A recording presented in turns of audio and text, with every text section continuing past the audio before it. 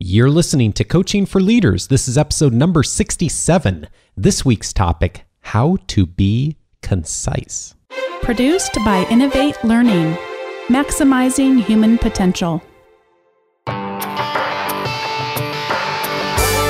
Welcome to Coaching for Leaders. This is the show for leaders who want to improve themselves so they can better engage and develop others. Whether you're a seasoned leader or leading people for the first time, improving your leadership skills will drive your success, and most importantly, the success of others. This week's topic is how to be concise. Well, welcome back for another episode of Coaching for Leaders. My name is Dave Stachowiak. I am joined here in studio by Bonnie Stachowiak. Hello, Bonnie. Hello, Dave. And we are back for this week's topic, how to be concise, which I have a feeling will be a fairly short show. Ha. A little podcast humor there. Ha. Nobody's laughing. People all over the place are hitting delete on their phones right now and saying, wait till next week. The humor's bad. Glad to have you back for another episode, though.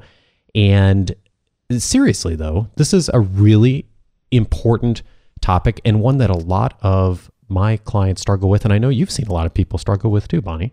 Yeah, I don't think that we're trained very well how to be concise. I think about myself as a university professor that, we're constantly assigning things like a word count requirement or a number of pages.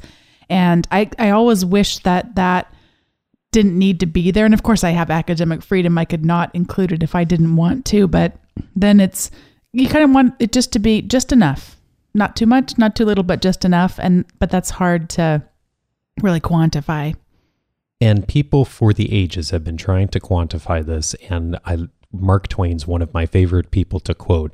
And there's a famous incident where Mark Twain responded to a request from a publisher. And of course, like most writers, Mark Twain wanted to be concise and recognize the importance of being concise. And so he received a telegram from a publisher that said, need 2-page short story, 2 days. And Mark Twain famously replied, no can do 2 pages, 2 days, can do 30 pages, 2 days, need 30 days to do 2 pages. There's another conciseness quote that I always thought was attributed to Mark Twain, but when I looked it up, I found out I was wrong. It's actually the phrase, less is more. And it was originally coined by Robert Browning in a poem that he wrote back in 1855. And it's a phrase that's often associated with an architect by the name of, I'm sure this, you're going to know right who this guy is. Haha, I say sarcastically, Dave, is an architect and furniture designer named Ludwig Mies van der Rohe. And he was around from 1886 till 1969. Less is more. Less is more. And so I had a great guy that I used to work with who would talk regularly about, just the importance of the revision process in our writing, and that the shorter we could make it, the better. And certainly I also think about myself. I haven't really been trained very well to be concise. My first job out of college was as a computer instructor. And so we used to teach 6.5-hour classes, 8 hours over the course of an 8-hour day with a couple breaks and a lunch in there. And it wasn't like you could go, okay, well, we've covered the objectives for Microsoft Excel. See ya. And if it's noon, that's great. Or if it's 4, that's great. It was, they paid for your time, for a particular amount of time. And that's a big debate going on in the university system as well. They work around something called the Carnegie Hour. Carnegie, named after the person who invented this concept, this educational concept that in college you should spend an hour in the classroom and then 2 hours outside of the classroom, which unfortunately most of the time today students don't. And they really pack it in with classes and internships and jobs and all this thing, and really don't leave themselves enough margin outside to do the work that's needed. But there's a lot of question as to whether that's the best way to measure learning. Why not around some kind of competency that's being built or something like that? But we wind up, that actually there's a university that Dave, you and I used to attend that was sued, actually. It was more of their adult untraditional graduate program that was sued for having really not given the people what they paid for, because the classes were regularly let out excessively early. Interesting. Yeah. And so, I don't think always we're necessarily thinking about conciseness and the importance, but sure, this episode I think is crucial because the better we can become at this, the better we are able to be marketers or speak to other people in our organizations, talk to people on executive teams. It's so important because there is so much information that's out there. Yeah, and this is important today because I was joking with a class I was teaching this week of people to improve communication skills. And I was saying, how often does the people who are leading you or your customers have 10 or 15 minutes to listen to you?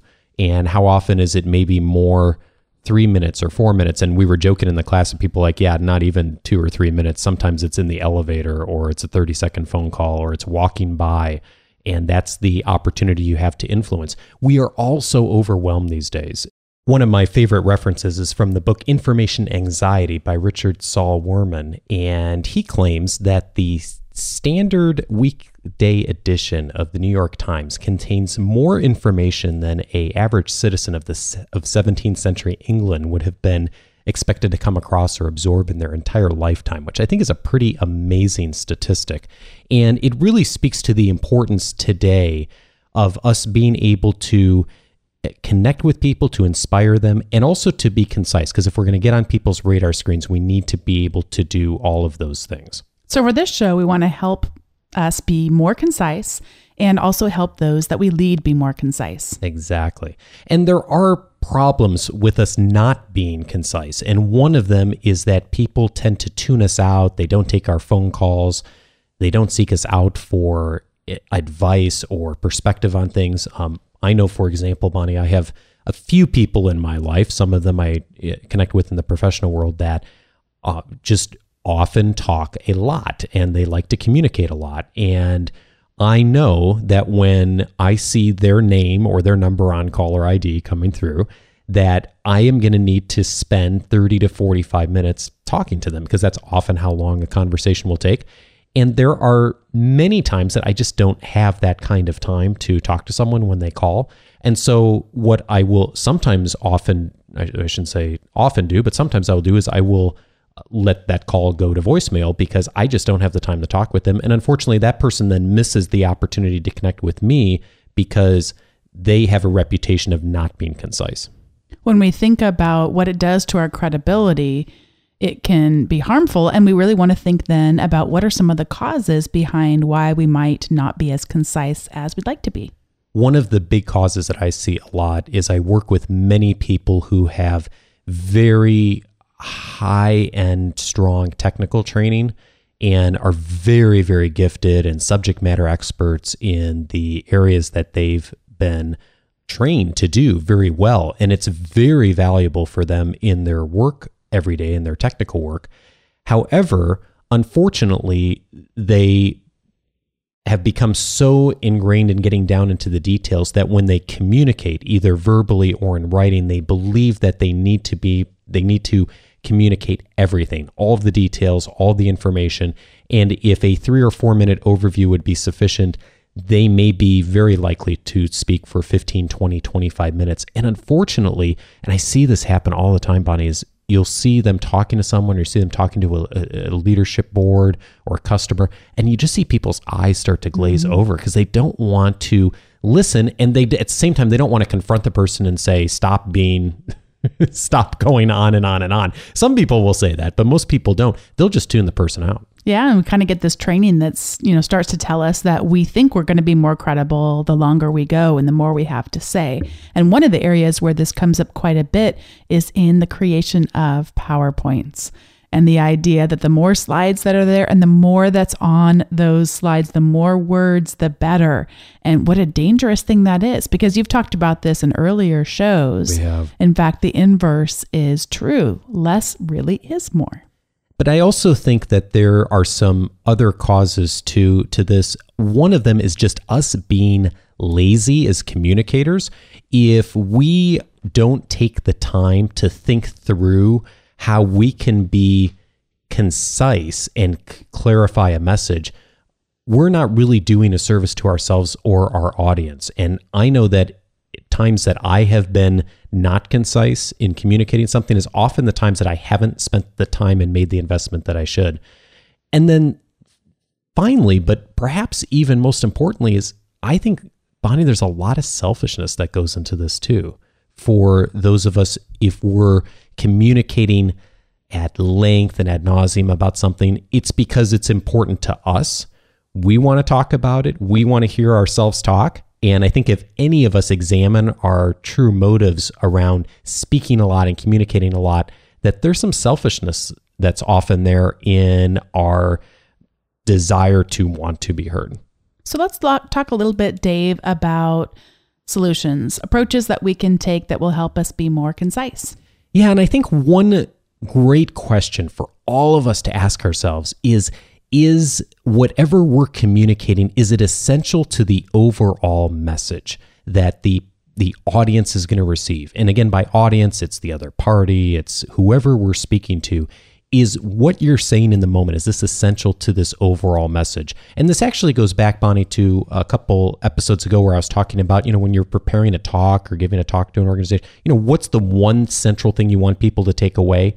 Everything you're talking about should match to that one central thing. And if it doesn't, it's probably extraneous information. Yeah. So one of the things we want to be able to do is really to put ourselves in the shoes of our audience. We want to be thinking, what would it be like for them as they read this? So it's really crucial then, as you're thinking about this communication, whether it be in writing or more verbal communication, then you want to be thinking about who your audience is and being able to connect with what their needs are and how they will be taking away this message. Yeah. And do they care about this? And, we care most of the time because if we're talking about something we know really well, a lot of times we've been trained to do it exceptionally well. And so it's important to us, but we have to get outside of ourselves and think to ourselves, does the audience really care about this? Does this person that I'm talking to really care about the details? And if we examine that truthfully and answer that question, that's going to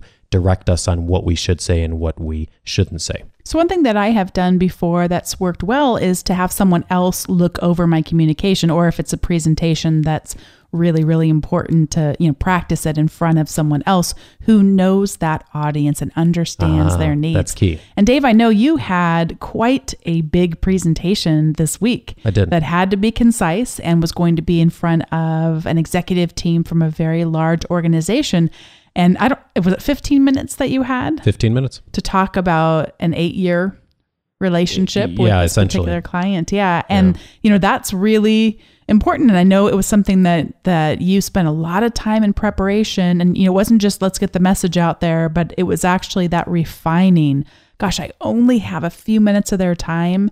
What's superfluous and what is absolutely essential. Right. And I could have spoken for 4 hours about the work we've done with their organization and didn't have the time. So I spent most of the time, I probably spent 45 minutes putting together the content of the presentation. And then the next 3 days, making it more concise and figuring out what are we going to get rid of? What are we going to get rid of? What are we going to take out? What are we not going to say? And so that's actually brings us to another piece of advice here, which is to budget in editing time.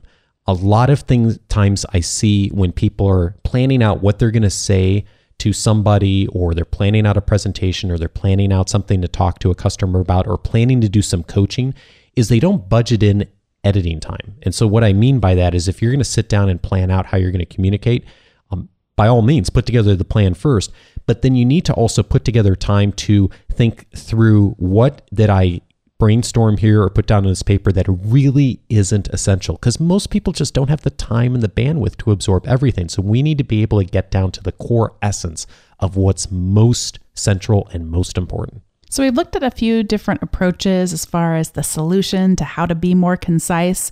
And as we wrap up the show, Dave, I know you have a few ideas for how to actually implement this whole new approach to conciseness. I do. And one of these is just as an example of some of the principles I try to use with this show and with the work we do in the Coaching for Leaders community. So for example, we have a pretty firm standard that this show every week is a 30 to to 40-minute show. We try to shoot for 30, even a little bit over 30 minutes, because that's an average time that people will have available. That, the average commuting time for many people is about 30 minutes. A lot of people listen to us in a car. And so I want to make sure to respect our audience's time. And if we can't say what we're going to say in 31, 32, 33 minutes, then we need to examine what it is we're doing. And so there have been a few times, Bonnie, where we've recorded a show, or I've recorded a show, it had a guest, and it's been, 40, 41, 42 minutes. And I'll do everything possible to try and edit the show down to get it at least under 40 minutes. And that is important because people are more likely to pay attention, more likely to engage. I don't know about you, but I listen to podcasts once in a while, or I'll download a podcast. You and I have talked about this, where it's got great content, but it's an hour and 30 minutes or an hour and 40 minutes. And I just don't have that kind of time to listen to a show. And I don't think most people do, especially a weekly show. So being concise is key. The other thing that is a big thing for me is also to be concise in my writing. So for example, there's a whole number of folks in our community that get a weekly email article from me. That article is never longer than 500 words. That's my standard. And usually what happens, Bonnie, is it takes me about half hour, 40 minutes to write an article. It ends up being about 900 words.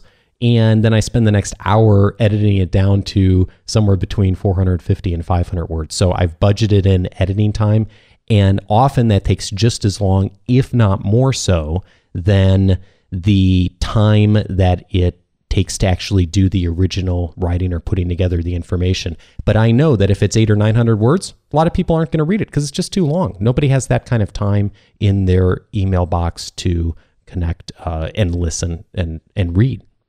Another suggestion that I'd have is to be a storyteller. If you want to communicate a message, rather than just running through a whole list of bullet points for people, and that tends to be what a lot of people tend to do, especially those who have a lot of technical training tend to run through a lot of bullet points.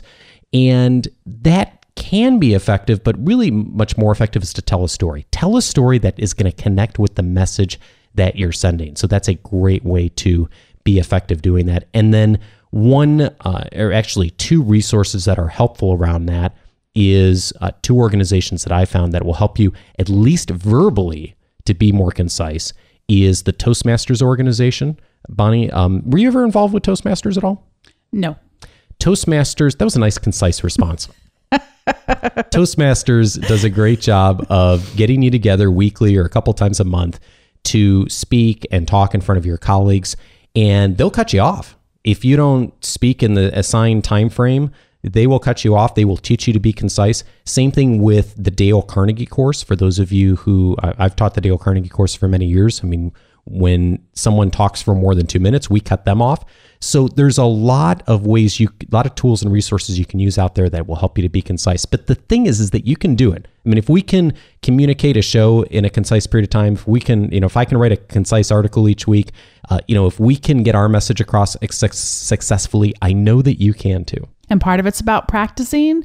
And we would love to hear from you if you have ideas of ways that you've been able to be more concise. I'm sure there are things we left out of the show, so we would love to hear from you. Absolutely. And we're trying to keep the show concise. So we would love to hear your comments and feedback. And the best way to do that is to go to our website, which is coachingforleaders.com/67. That'll take you right to the notes for the show and an opportunity at the bottom of that page to add in a comment.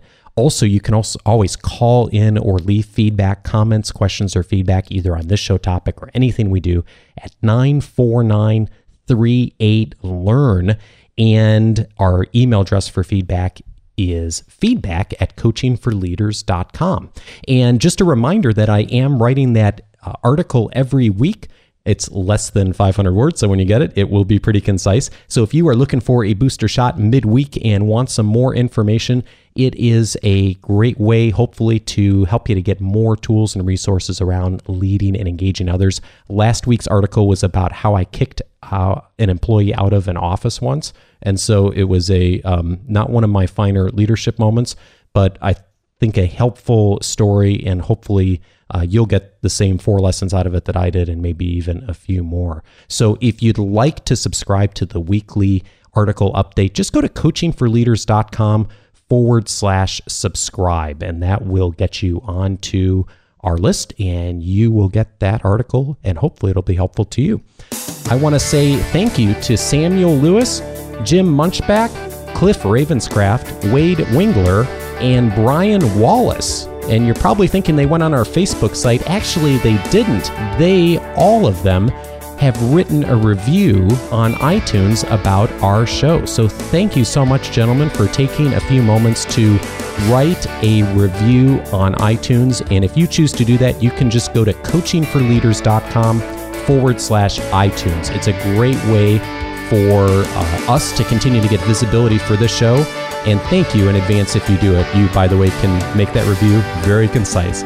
The link for the show notes is on our website at coachingforleaders.com/67. This show airs every single Monday. And remember, wherever you are in the world, whatever's on your agenda today, take one idea from this show to engage and develop someone you lead. Take care, everyone.